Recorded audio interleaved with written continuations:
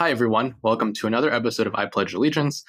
This week, we have a very exciting topic to talk about, which is crypto and DAO M&A. Obviously, M&A is something that is well established and well analyzed in traditional capital markets, but in crypto, it's still pretty nascent. There are only a handful of examples, and really, it's still a pretty nascent area compared to the decades of and hundreds of years of history we have in traditional finance. So we're starting to learn a bit more about how this will work in crypto. There's a few examples we can point to and analyze, and I think there's no two better people to talk about this with than our guests today. So we're bringing on Jordan Stastny and Sam Bronstein. They're 2X investment bankers in traditional finance who are now sort of straddling the line and focusing a lot of time on the crypto side. So yeah, I'll jump right into it. And yeah, Jordan and Sam, really great to have you guys on. Yeah, great to be on. Thanks for having us. And just to give context, could you guys give a quick introduction about yourselves and your backgrounds and what you guys do now? Yeah, sure. So previous careers for me was in M&A investment banking at Catalyst.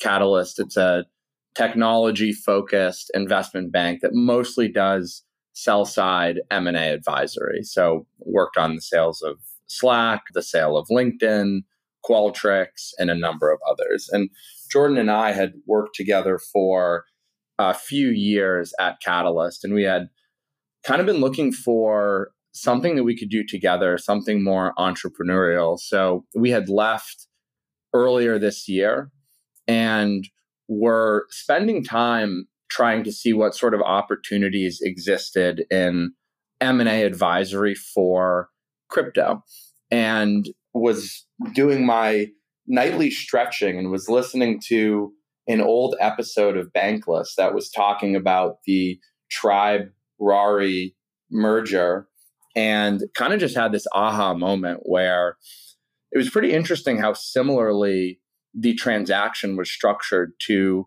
some of the public equity deals that Jordan and I had worked on at Catalyst.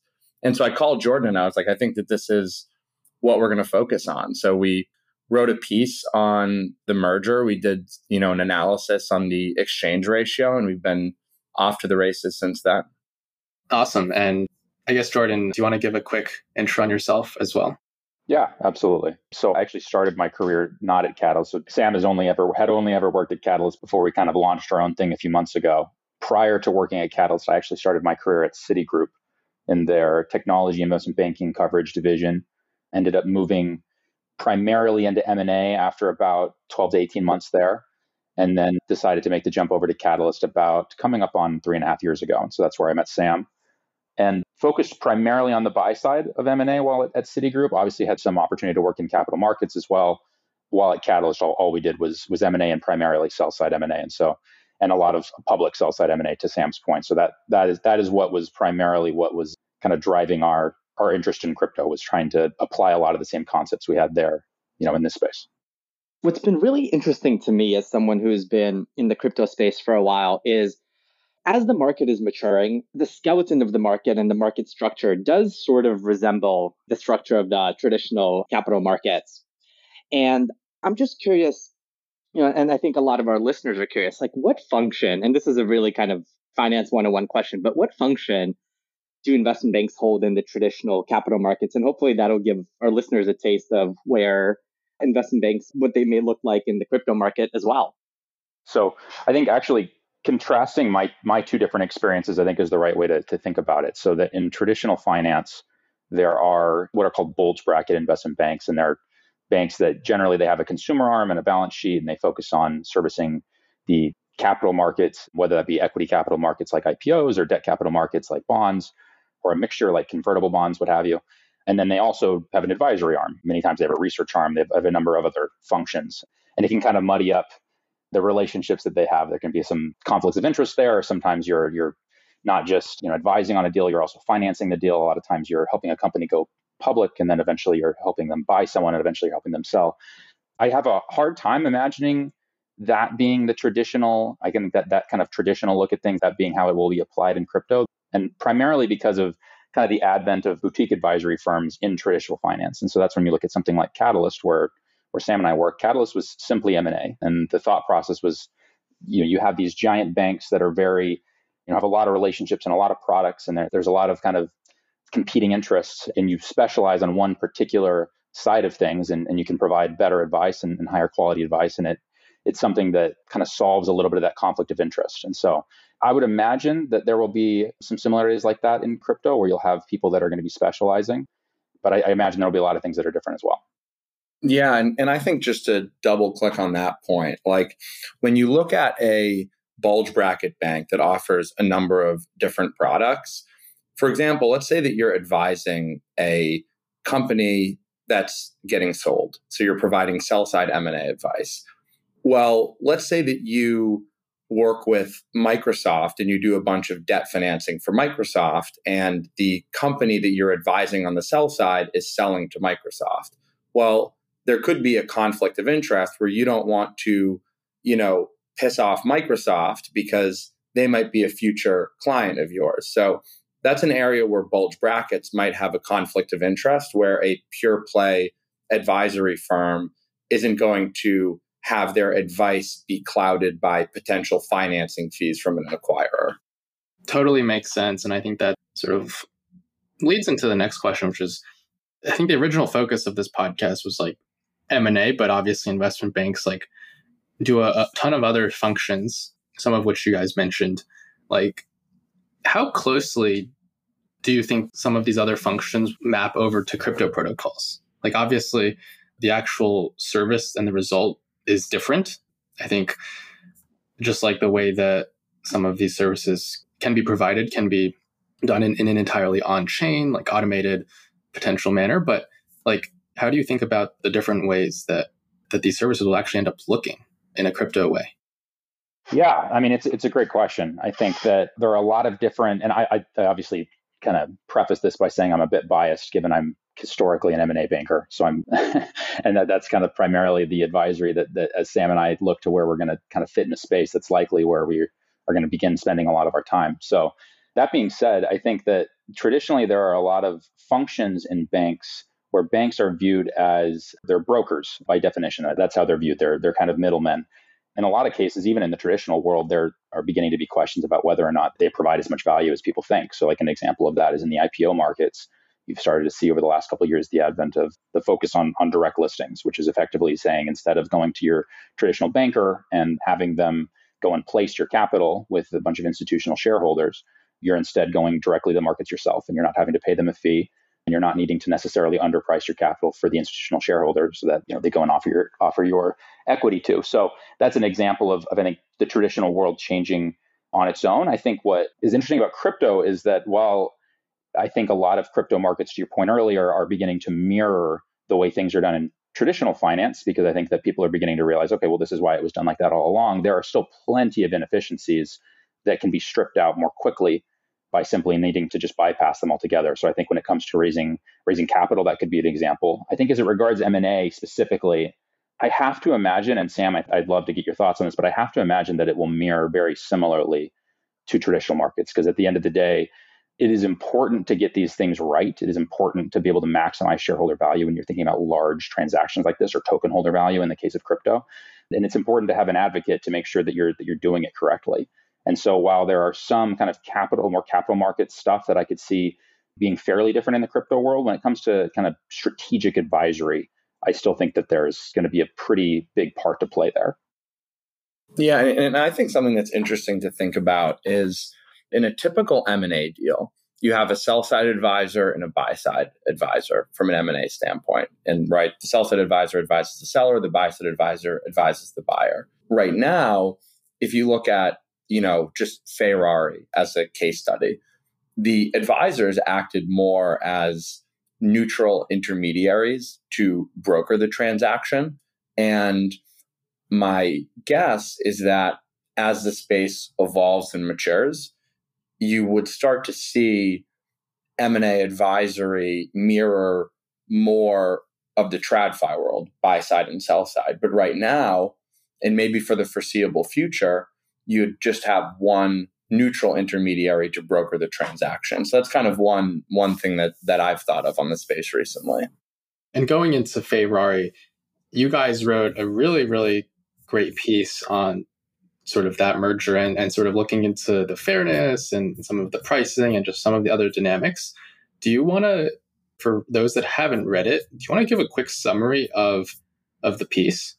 Yeah, absolutely. To Sam's point earlier, this was obviously like our kind of launch point into crypto, and it candidly wasn't even that long ago. The summary of the piece, I guess, just to give some quick background on the deal, that was a deal that came together fairly quickly. I think that was one of the first things that we noticed was how from the time that it was, and Sam, you should obviously keep me honest here, but if I'm not mistaken, from the time that the deal was kind of brought to the communities and was actually executed, I believe it was around a month, which is pretty quick for a deal to happen in a traditional finance world, which I think is really great in a lot of ways. I think there were a couple things that jumped straight out to us. Some stuff that was really, really fantastic relative to, I think, your traditional finance deals, and others that were pretty interesting and I think created some opportunities to improve upon. So the first thing we noticed was that there wasn't a whole lot of diligence in this deal. In a normal deal, you have, do a lot of back and forth between each management team sharing things about their product, about their communities, about the way that they run, or teams rather, and how things work. That's a huge hurdle to get over. I think that's something that didn't necessarily happen here. And there's a lot of reasons for that. There's, products are obviously all open source. It's a lot easier to diligence things like that. So that was one thing off the top. I think the thing that we focused on the most on that piece, though, and this is where because bankers come in and they do a few things. They help facilitate that diligence process. They obviously help, to Sam's point originally, broker the deal itself, which can be, obviously is fairly valuable. But a huge part of it is helping founders and teams understand what is the proper value of the equity that they're selling, just to make sure that they actually feel like they're getting it right. So the way that we kind of looked at this deal initially was, okay, like these are both publicly traded DAOs. The market has kind of spoken, so to speak, on what these governance tokens are worth, and they're swapping them. You pick a swap rate at which the rate at which you're swapping your tokens, and it effectively is a price. It's a price in both DAOs relative to one another. And so we went through and we applied a lot of the same concepts that we would apply in a traditional finance sense, looking at how they traded historically, looking at when the deal was announced, when it was originally talked about, how you would go about measuring all those different things, and just to see kind of what the exchange ratio would come out to. And so something that we noticed as we started going through that process, just kind of in the background, this is why we decided to write the piece on it, was simply that there were some, what I would call missteps, or I would characterize as missteps as it regards to the calculation of the exchange ratio. And I think it highlighted the need for a third-party advisor to help broker these things, and whether that's as a third-party intermediary or whether that's multiple advisors advocating on either side, that's I think to be determined. But that was kind of our thought as we started looking at it, and that's kind of what we tried to focus on in that piece. Yeah, and I mean, I think what's so interesting about M&A in the crypto space is you can kind of look at tokens as the analog for publicly traded equity, right? There's a lot of similarities. So on one hand, you can take a lot of the principles that would apply to a typical public company M&A deal as it relates to valuing the token, structuring the deal, et cetera. On the other hand, there are a number of differences. You have the IP is all open source, which can change the rationale for a deal pretty materially. There is the more democratic nature of DAOs. And, in a typical public company deal, you have a board of directors that theoretically represents the shareholders, and they're the ones that vote. And I think you can look at the Twitter saga that's been playing out recently with Elon and see, there's some negatives to that because there's a bit of a disconnect between the representatives and the shareholders. But with a DAO, it needs to be voted on very democratically. So I think that it's cool because we see there as an opportunity to, work with projects that want to do M&A and kind of write the playbook for how these deals get done on chain. And so you look at a deal like Ferrari, and I think that what we were so impressed by was, the fact that they had the, cojones to do it and put a framework out there and let people react to it. And I think that each subsequent deal that gets done in the space will build upon the previous ones. And we'll eventually get to a point where who knows how long it will take, but you look at sort of typical public company M&A and there aren't really new structures that get created, right? The structures have been fleshed out over decades. And that's where we expect this space to go. And I think we're in, inning one, out one. So there's a lot of a lot of room to go, but it's very exciting.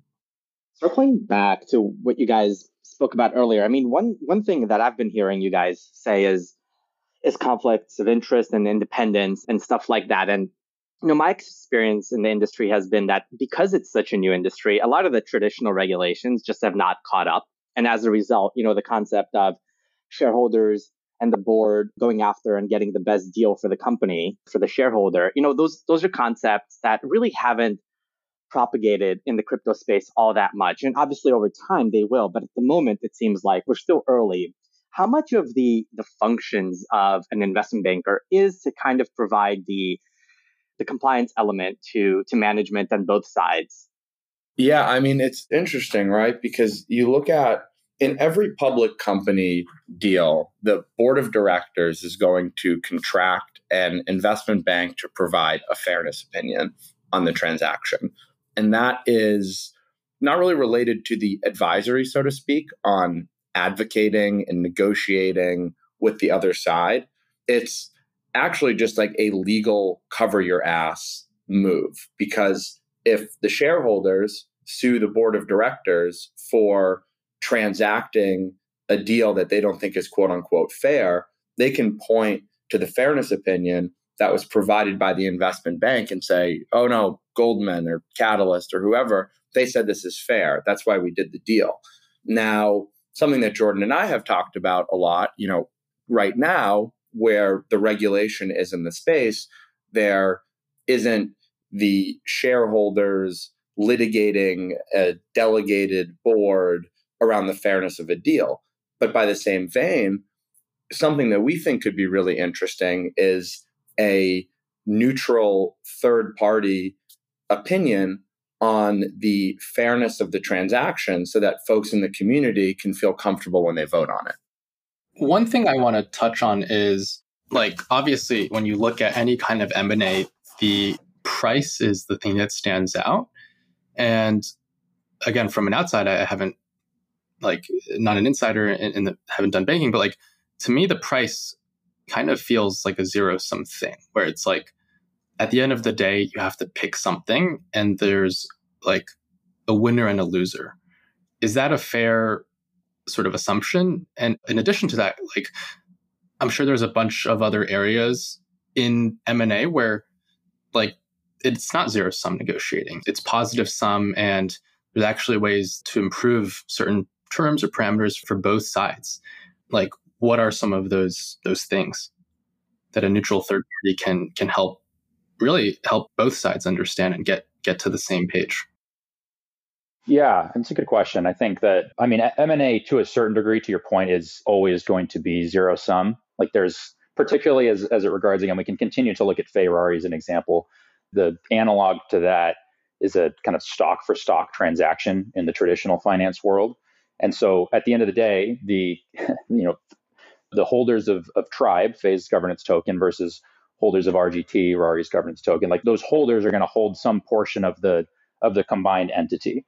And so it is definitionally zero sum, in that if they split it 50-50, or they can split it 55-45 or what have you, for one to own a greater portion, the other one has to own a less of a portion. So it always is going to be zero sum. I think that what makes public M&A interesting in a traditional finance sense is that you have market prices. You have a bunch of, you have entities that have, all these different reporting.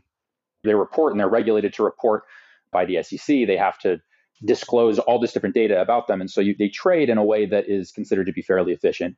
And so you have kind of a starting point of their market price, and then you can kind of work from there. And so in crypto, I think it's going to be similar in some ways. You have obviously market prices that you're going to be working from. And I think that was, again, primarily what our critique was on the deal was making sure you stay true to those market prices.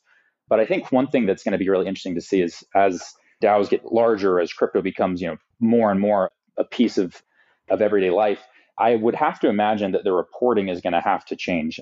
And I think that's both in terms of how DAOs are traded, but in an M&A context, it's even more important, because I think that's to get back to your kind of original question of where an advisor can be really useful. I think it's twofold. It's to make sure that you're okay. Are we being true to the market? Are we looking at the market prices and the movement of those market prices? Are we making sure that when it comes to how this combined entity should be split from an ownership perspective, that we're doing so quote unquote fairly?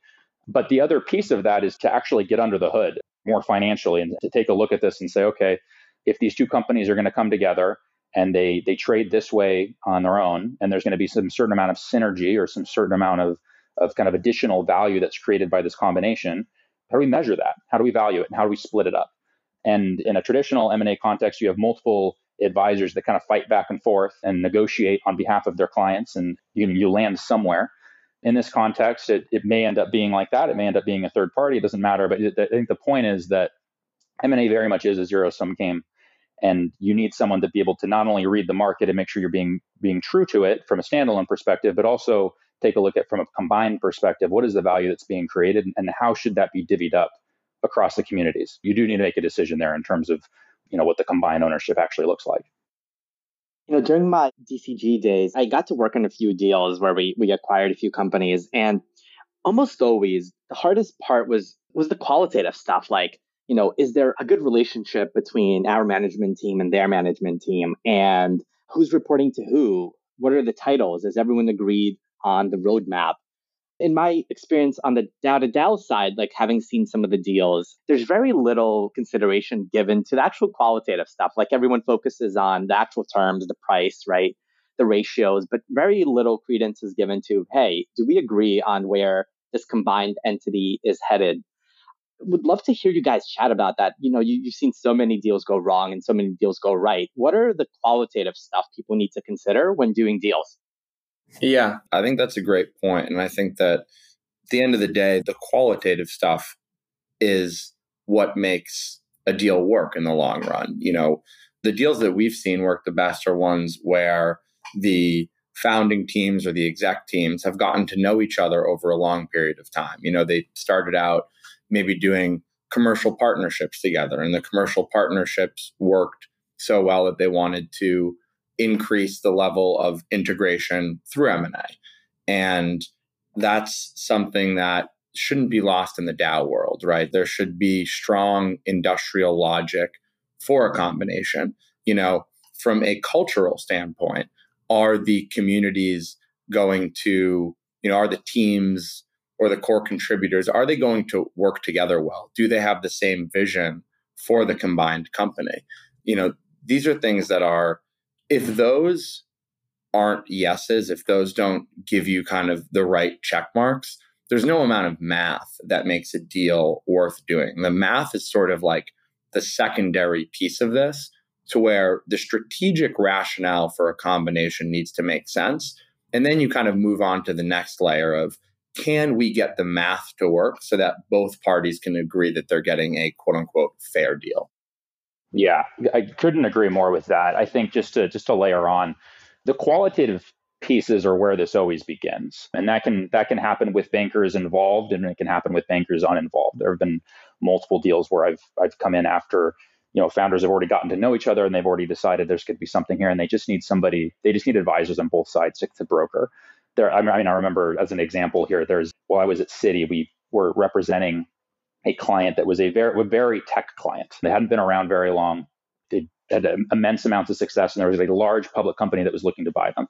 And I remember during one of the first diligence meetings we had, the two management teams showed up, and the publicly traded company was in suits, and they were totally buttoned up and they were ready to go. And our client shows up and they were wearing jeans and a t-shirt, and we're just, again, very, very tech versus corporate. And it was like right off the bat, we were kind of like, I don't know if this is going to work. And lo and behold, throughout the diligence process, both parties came to the conclusion like, okay, the cultural fit isn't here. So it could not be more important. And to Sam's point, I think it's a question of once you do find that logic, once you do know, okay, there's a strategic fit here, there is synergy, we're going to be able to tackle all these problems together that we couldn't tackle on our own. It's the next step when you start thinking, okay, well, how do we quantify this then? And this is really why brokers can be very, very helpful, because not only is it for someone to advocate for you, but it's also someone to kind of like be the bad guy, for example. So like at the end of the day, you're going to have to work together after this combination is there. And you want to be able to play nicely and be fair, but you also want to make sure that you are getting the best deal for your community and for your token holders. And so by having brokers be able to have those conversations on your behalf, it makes it a lot easier, because there's a lot of times as bankers you walk away and the opposing party is maybe a little angry at you because you pushed a little bit to get value for your client. but it allows the two parties after the fact to be able to continue to work together in a way that is, a lot more symbiotic. And so whether that be someone that's a third party brokering on behalf of both, or whether that's multiple parties that are negotiating on behalf of another, it doesn't really matter. But I think it does help kind of solve that problem once the more qualitative stuff has already been solved and figured out. When I think about crypto M&A specifically, I think that the team that you're acquiring, if it was really important in, traditional M&A, I think it's even more important in crypto M&A, because you look at the IP being open source. Well, okay, so you could just fork the code. So you're not buying the IP, you're buying the brand that can have value. You're buying, maybe some TVL or something similar, but that could go away pretty quickly. So I think when you look at what you're buying in crypto M&A, making sure that the team is the right fit with your team, and that there are frameworks in place to make sure that the team sticks around, that is going to be more important in crypto M&A than in typical M&A, even though it is really, really important in typical M&A. I'm so glad you brought the earnout part out. We've seen deals where one project is acquiring another, one that has tokens acquiring a project that doesn't have tokens, and there's no sort of earnout. That the team that is being acquired just receives a bunch of money upfront and are expected to stick around for the long term. And of course, that's rarely happens. When someone wakes up, super rich one day, they're less motivated. So to that end, can you walk us through a good earnout? How are these things typically structured? What have you seen work, not work, and just giving general tips on how to incentivize talent over the long term? Yeah, no, I think it's a really good question. And Jordan, you should definitely jump in here too. But I think you can look at, a few different constructs for incentivizing teams that you are acquiring to stick around. You can, and these are all from just typical M&A deals, and, they've been done many times, right? You can have an earnout. So, that's a construct where, let's say you're going to buy a project for $200 million. You might say, okay, we're going to do $100 million of it up front, and then the remaining $100 million will get paid out over a certain number of years based upon hitting some milestones that might be revenue based, that might be KPI based. And there can be a lot of challenges there. For example, there can be some perverse incentives to the acquirer might not want you to hit. They might want you to come really close to hitting your revenue milestones, but not hitting them exactly, so they don't have to pay you a ton of money. So you can do an earnout structure. Another structure that you can do is you can take, let's say, there's 3 or 4 people who are critical on the team that you're acquiring. What will happen in typical M&A is they'll say, okay, let's say that one person was fully vested and they were going to make, $10 million from the deal. Well, the acquirer might put in place a structure, and this is all negotiable, where the member of the team will get $5 million, and then that incremental $5 million will be paid out, $1 million each year for the next 5 years based upon them sticking around at the company. So that's what is called a revest. And the third structure is incremental retention. So, and these can all be done in the same transaction. They're not mutually exclusive. But let's say that, this employee that was going to get paid $10 million based upon the deal price, and you're revesting $5 million of it, like I just said, you can also say, okay, but we're also going to put an incremental $2 million of retention on top of his $10 million, and that retention will get paid out each year for 2 years. So $1 million each year. So those are some of the constructs that get leveraged in typical M&A. And I don't see a reason why they wouldn't be leveraged in crypto M&A as well. Yeah. One just quick thing to add to that is when you're thinking about a revest, or when you're thinking about kind of any of these things, many times what's happening here is someone is getting paid a premium to what they already own. So that's why people are willing to to accept terms like that is not only is there, sometimes a retention portion that already bumps up the amount that they were quote unquote owed based on what they'd already vested, but also simply that in a situation where one larger entity is acquiring a smaller entity, there is a kind of an implied premium to what their stock would have been worth to begin with. And so from all of those different perspectives, and I think the bigger point here is like there's a lot of different ways to do it, and it's just all negotiable. And so this is, again, I think goes back to our thing where it's important to kind of know what your options are and to think through like, okay, who are the key factors here? How do we incentivize them the right way? How do we make sure that everybody walks away from this transaction and they're happy? So you have the right employees sticking in place, but those right employees or contributors, what have you, are being compensated for their work such that they're also happy.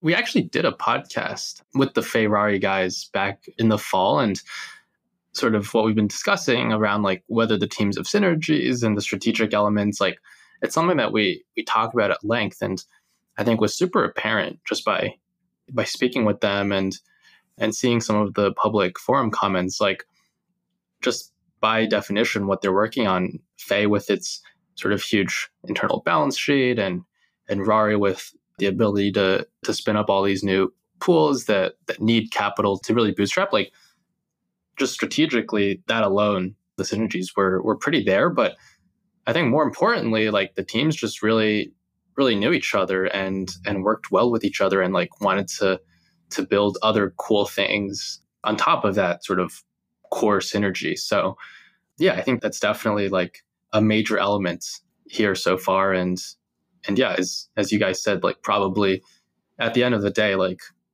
in some cases, M&A, it's more about the end value that you're creating for everyone down the line, not necessarily like the immediate sort of short-term outcomes. But yeah, just riffing on that. No, I mean, I completely agree with that. I think that's something where it's important that token holders are getting fair value and that like people, but like at the end of the day, you can nickel and dime on price, but if it's not the right partner and if the synergies aren't there and the union isn't a pleasant one, it's not going to go well for anyone. And so I think sometimes people can get lost. I think there are, bankers that can get like this as well in the traditional finance world, where you get lost in kind of the dollars and cents, and you lose track of kind of, seeing the forest for the trees, where it's like, okay, what are we actually trying to do here? So couldn't agree more that like, if there's a balance to be struck to make sure that people are getting their fair value, people are incentivized properly, people are happy with the outcome, but you would much, much rather get a slightly worse deal from like a dollars and cents perspective and a much, much better deal from like a union synergy go forward perspective. And so it's important to be able to kind of strategically think through and balance those two different objectives. Earlier in the discussion, guys, you mentioned who the folks sitting at the table are. It'll be the management team, the board, and maybe the brokers, the investment bankers representing both sides. It's interesting to contrast the traditional table with who's sitting at the crypto table. And interestingly for DAOs, there's really no concept of board.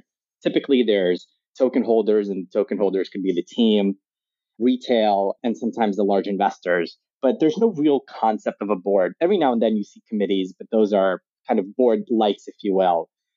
Having that sort of structure, what do you think? Does it make sense for, like, if there's an M&A deal happening, does it make sense for the large token holders to be sitting at the table with the team? Should a board be created to actually steward the deal and make sure both sides are getting a fair value? Who should be sitting at that table who's not sitting there today? Yeah, I think it's a great question. It's something Jordan and I have talked about a decent amount. And I don't think that we have the definitive answers here. I think what we would expect to see or hope to see is that you would be able to take some of the best pieces of typical M&A public company governance in terms of, forming a board of directors or a special committee that can allow the company to move quicker and to make decisions quicker and not vote on every single decision, but also not have a disconnect between what the shareholders want and what the board of directors want.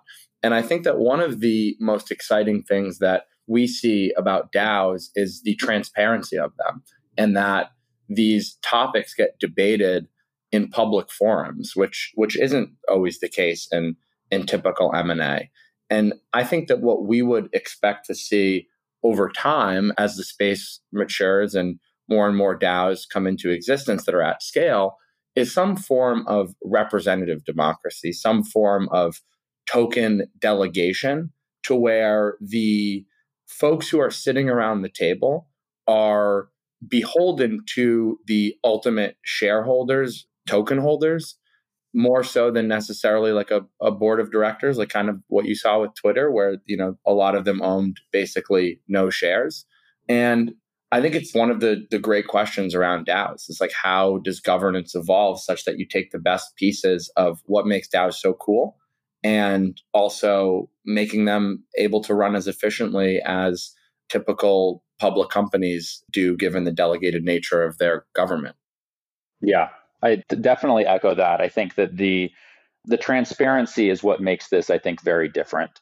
In a lot of M&A deals, and this depends on the type of M&A deal, whether it be like a public tender offer or a private offer, but in many cases, there aren't, a decision is made without a lot of the smaller shareholders being kind of involved. It's kind of like, okay, this, we had our, we all us, the board of directors kind of got together and we talked about this and we decided this was the best route. And in many cases, especially in private deals, the board of directors is made up of very large shareholders. So in a lot of cases, if you were to take it to a vote, they were going to be kind of controlling it anyways. I think the key difference here is that in a DAO scenario, there isn't going to be a situation, at least in the go forward, that I can see where that's ever going to happen. So even if there are, the quote unquote largest shareholders or the whales of the DAO or what have you that are making the decisions, they still need to make it kind of in the light, such that all of the smaller shareholders can have a say, can see what's going on, can be part of the process. So I think there are going to be a lot of similarities in the long term, but there are some key differences. And I think that transparency point that Sam made is a very crucial one. Yeah, totally. And just to wrap this part up, in terms of the folks sitting at the table, in the traditional M&A deals you've seen, how involved is management talking to large shareholders? Are they, proactively socializing the concept of an acquisition, having informal meetings, getting buy-in, or is it pretty distant between management and the large shareholders? Yeah, it depends, right? It's not every deal is the same. Largely depends on, and this is, I would say, a generalized statement. So this isn't always true as well. But like in general, what I would say is the larger the shareholders or the larger portion they have, obviously the more say they're going to have in kind of an ultimate vote to the extent that it came to that. But usually you have boards and you have management teams kind of working in unison. So they have, I would say, pretty regular conversations about kind of what's going on. So it depends on the nature of the board, the nature of the cap table, the nature of the management team. But in general, you're working in unison, you're keeping everybody in the loop. And generally speaking, I would say like the board member that represents the fund in a private deal, for example, the board member that represents the VC fund that has the largest shareholding is maybe going to be a little bit louder in the board meetings. People are going to kind of defer to them maybe a little bit more. A lot of times, though, what you find, especially today, given kind of how important it is to be perceived as founder friendly, you see a lot of board members that kind of defer to the founder. So it does very, very much depend. I would say in general, though, it's done, you have your board members which represent your large shareholders, and you have your management team, particularly your founder, and they are working in unison and kind of having conversations and discussions together. And that's generally how it works, particularly in a private deal. Yeah, and I think it's, like Jordan said, it's very case by case. I think you look at a public company deal, and one of the deals I worked on at Catalyst was the proposed sale of NXP to Qualcomm. And we had reached an agreement with Qualcomm, this is all publicly available information, for $110 a share per price. I'm pretty sure that $110 per share. I'm pretty sure that's what the number was. And there was a very long period of time in between the transaction being signed and the requisite regulatory approvals being received such that the transaction was closed. And in that interim period of time, the broader semiconductor sort of stocks had all run up, and NXP was a semiconductor company. So Elliott, an activist investor, took a pretty large stake in NXP, and they, along with a few other investors, started to basically agitate for a higher price from Qualcomm, and they threatened to vote down the deal and not accept the $110 a share. And they released a report where they said that, I think that this is the right number, is that the deal should have been done at $135 a share.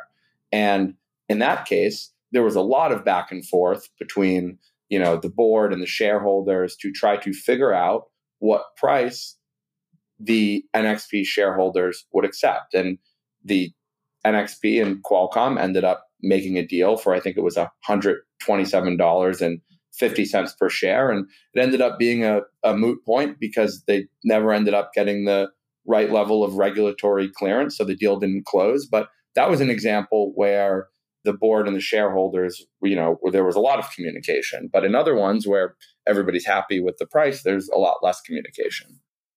Totally makes sense. And yeah, I think it'll be interesting to see how the media and comms side of things are handled here. Because again, everything is open source. A lot of these governance systems they have delegation, but it is the average person does comment on the discords, on the forums in a way that, and they can really have a direct impact. Like people do care, and people do see what the community thinks. One other question I want to tackle is: are there any hypothetical crypto M&As that you guys think would make sense, or think just should happen because they would result in something new and interesting and would make sense for both parties?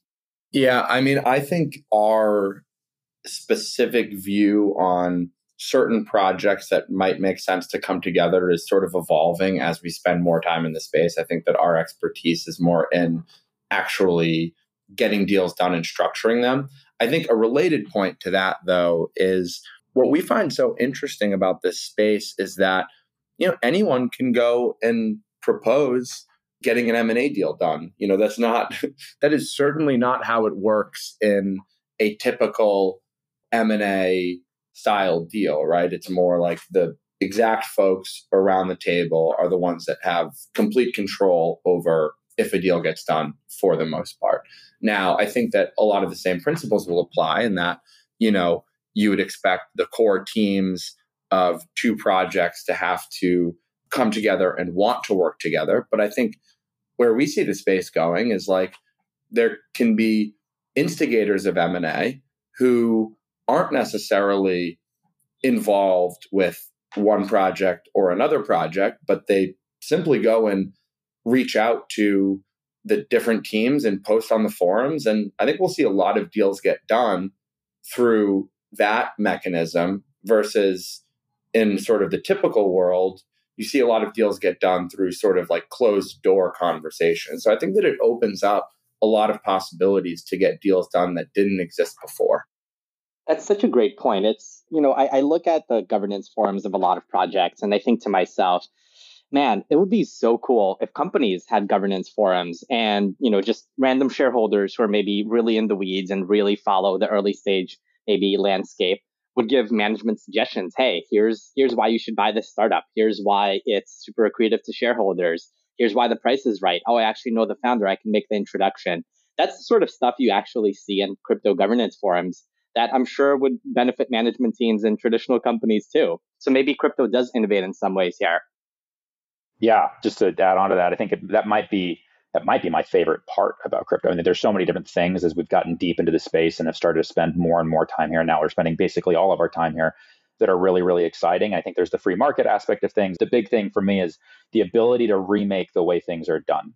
And I think that there are so many traditional practices that we will continue to kind of use and adopt. But I think the ability to mold and mend them to meet the needs of employees and token holders today, I think is just so exciting. And I think that is a huge one, which is simply that everybody gets a say and people get to see how decisions are made. And there are so many different ways to instigate and to make things better and more efficient. And so I think that open style of governance is just incredibly powerful from that perspective, but in an M&A context or otherwise.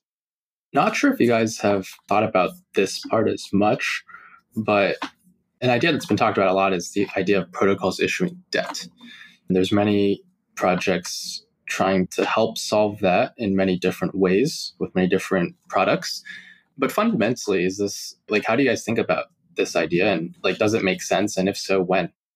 Yeah, I think this is an area of DAOs and crypto M&A that we find the most interesting, because if you look at a typical M&A deal, there are three ways to fund it. You can fund it through cash, you can fund it through debt, and you can fund it through equity issuance.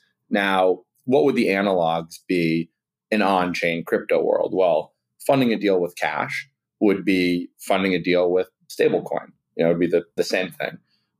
Funding a deal with equity would be, issuing tokens out of your treasury to the entity that's getting acquired. And as a result of issuing them tokens, they now own a certain percentage of the combined company. Now, financing something with debt, I think is really, really interesting. And how could you do it?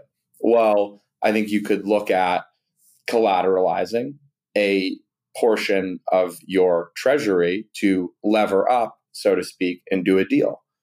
Also, to the extent that your project or your governance token had a claim to fee pools from the underlying protocol, that could look very similar to how, lenders lend against EBITDA. And they could lend against, recurring fees from your project.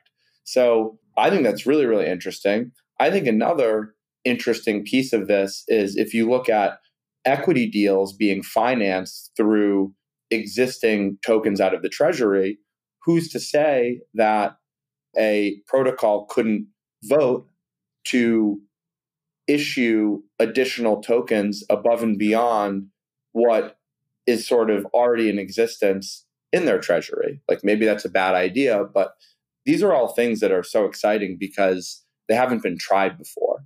And we expect as M&A continues in the space for different forms of financing to be tried out until folks find out what the right way to do these deals are.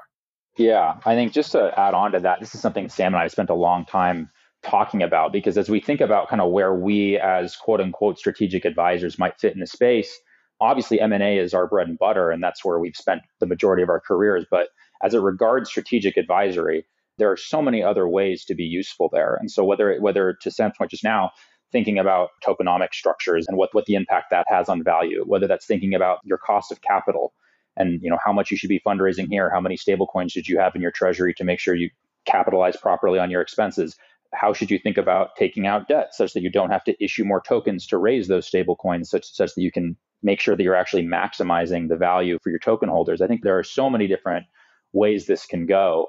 And I think there are a lot of TradFi analogs that can be really helpful. But then, to Sam's point, your point just now, like there are a lot of different ways in which crypto can really innovate how to build value, and whether that be through how you're funding or how you're structuring. There's just a lot of different kind of strategic ways to go about that.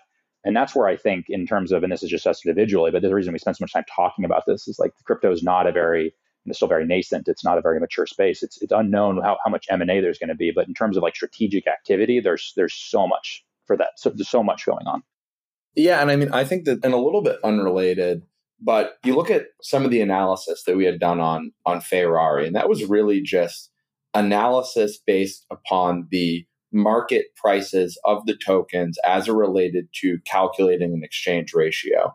But if you look at a lot of the analysis that gets done in typical M&A, it is very based upon the company's financial profile. So what does their income statement look like? What type of revenue do they have? What type of profit do they have?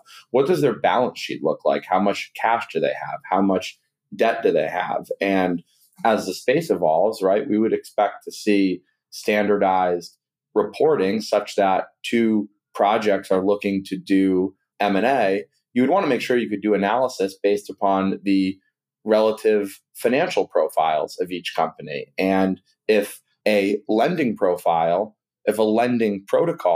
trades differently from like a multiple on their revenue than a stablecoin protocol, that should be factored into the calculation of the exchange ratio, or i.e. the price of the deal. So I think that's an area that we expect to see evolve a lot over time as M&A and just the space matures in general. One last topic specific question on my end is like, there's a lot of founders and crypto operators that I guess hopefully that are listening to this podcast. What like first principles sort of questions or thinking should they ask themselves if they have projects or partners that they would potentially want to work with in a closer manner, potentially even in M&A? Like, what are the key things that they should really figure out to see if it makes sense at all? Yeah, it all starts with fit. There are so many different situations where, like in my banker days, where we'd get involved and have just conversation after conversation after conversation with founders about who are the right strategic fits. So that's the most important thing is like, okay, as we think about where the puck is going in our specific space, what do we need? What kind of functionality do we need? What type of, talent do we need? Is it a consolidation play? Is that the most important thing? Is just simply gathering market share and paying for it? So there are a lot of different things. That's the most important thing is like, okay, is there a fit here, kind of broader chessboard strategically? And then I think after that, it starts to become, okay, once you determine that there would be a fit here, you start having conversations, making sure that there might be a little bit of mutual interest. Maybe it starts with a partnership or what have you. But I think this is another situation where starting to just think about approach. And again, this can be done with or without an advisor, but to start to think about, okay, if this is the right fit and we think that this is the space, this is where we need to go, this is where the puck is going, this is the type of asset that we need or the type of team that we need to make sure that we're able to attack this opportunity properly. How do we go about doing that? How do we go about evaluating it? And so you start to do a little bit of an outside in, what are each of these different moves going to cost us? How do we kind of value that ROI? And then once you've kind of made a decision, you start thinking about how do we approach that? M&A is such a dance in a lot of different ways, but primarily in like a negotiating way. It's not just kind of a, hey, this makes sense, let's do a deal. If you're really trying to maximize value, you need to make sure that you go after the right target and you go after them in the right way, such that you can make sure that you get a proper deal for your token holders, but also such that, you make sure that they're kind of into the deal as well. So I think that would be the big thing is just starting to think through the landscape, starting to think through where the puck is going, making sure there's strategic rationale, and then starting to outline what your approach would be to go about actually getting a deal done. Yeah, I agree with everything that Jordan just said. And I think kind of even harping on something I mentioned on earlier, we expect to see like friendly deals really being the only form of deals that can work in crypto because, in typical M&A, like you could go and you could buy a manufacturing company, you could, acquire it hostilely and everybody could hate you at the company, but you could just see that the asset base itself, like the actual, physical assets have more value than are reflected in the stock. And you could just basically liquidate and sell. So that obviously doesn't exist in crypto. So there being strong, friendly, mutual fit from both teams is really critical. And then I think that's something that sort of drives M&A a lot of the times. There's a lot of reasons that folks can articulate that they want to do M&A, but a lot of it is a bit of a kind of like manifest destiny and a race to be the biggest company in the space. And, doing deals can be a bit of an ego thing in typical M&A. And I'm sure that won't be that different in crypto M&A. So yeah, I think those are kind of how I've thought about it. Yeah, that was a really good discussion on DAO M&A, guys, and just M&A in general. I think I learned a lot, and I'm sure listeners will too. But, a more topical question now. We have two bankers and a really fun deal happening in the public markets now, Elon and Twitter. So I know you guys must have opinions. You sort of teased about it earlier. What do we think about that deal? Yeah, might need to schedule another podcast for this one. I think on a high level, I think Twitter's such an interesting thing because it's kind of become like a public commodity and not one that has been monetized very well and not very imaginatively. I think that this is such an interesting deal because you've had people kind of circling Twitter for a long time, looking at them as like a buyout candidate. I think that Twitter has not historically been a super attractive buyout candidate because they don't make a lot of money. In fact, they don't make money at all. And that's usually like the underpinning for taking a company private is like, okay, well, we're going to put a lot of debt on it. We're going to need to be able to pay down that debt. And we need cash flows to be able to pay down that debt. And it's just kind of it's a mathematical equation. So I think what makes this Elon thing so interesting is that I think he sees a lot of the potential that just like everyone has always seen and why it's been an interesting target for a long time. And he also has candidly the wealth to be able to sustain losses for a period of time, to be able to really tinker with things and see the the right way to make it. He's made some comments publicly about how he doesn't really care about making money on the deal, which I kind of go back and forth on whether or not I believe him. But like that's kind of my thought was that you were going to need someone that was Twitter is going to be, from my perspective, from a business perspective, going to be better handled in the private markets It allows you to do a lot of tinkering for the business model. Potentially, you're going to lose users, potentially going to lose advertisers or whatever while you mess around with the business model. And it's just easier to sustain in the private markets. But also, you needed somebody to buy it that was imaginative and didn't care about just printing money immediately. And I think Elon has proven, for all of his warts, or for better or for worse, Elon has proven himself to be very imaginative, and he obviously has enough wealth to be able to sustain losses for a period of time while he tinkers with things. So I think it's fascinating. I could talk about this for a long time. Yeah, it is really fascinating. What's interesting to me is there has been sort of this like pretty binary reaction to folks around Elon buying Twitter. And I look at Elon buying Twitter, and to me, you look at, Apollo was, a company that was, rumored to be looking at buying Twitter. And personally, I'd rather have Elon Musk own Twitter than a private equity firm that's just going to be pretty much only focused on profit and just ripping out cost as aggressively as possible. I mean, I would expect Elon to focus on cost and to focus on profit, but not in the way that a private equity firm is. I think that's something that's interesting that I've noticed get talked a lot about on Twitter, that I think that there's been a little bit of lack of understanding on, is like, what happens to employees' equity in a take private of a publicly traded company? Well, it is a little bit case by case, but for the most part, you have common stock, you have vested options, and you have unvested options. And the common stock will receive cash at $54.20 per share. Vested options will receive cash at $54.20 minus their strike price per share. And unvested options will receive, effectively cash that vests over time based upon $54.20, the deal price, minus their strike price. And I think there's also been some, commentary I've noticed around, okay, well, like, how is Twitter going to retain employees now that they've been taken private and, they can't issue equity? Well, private companies can issue equity, right? So employees that stay on or new hires will be issued equity that vests over time in Twitter, the private company. And if Twitter goes public or a different company acquires Twitter from Elon, well, then those shares will become liquid.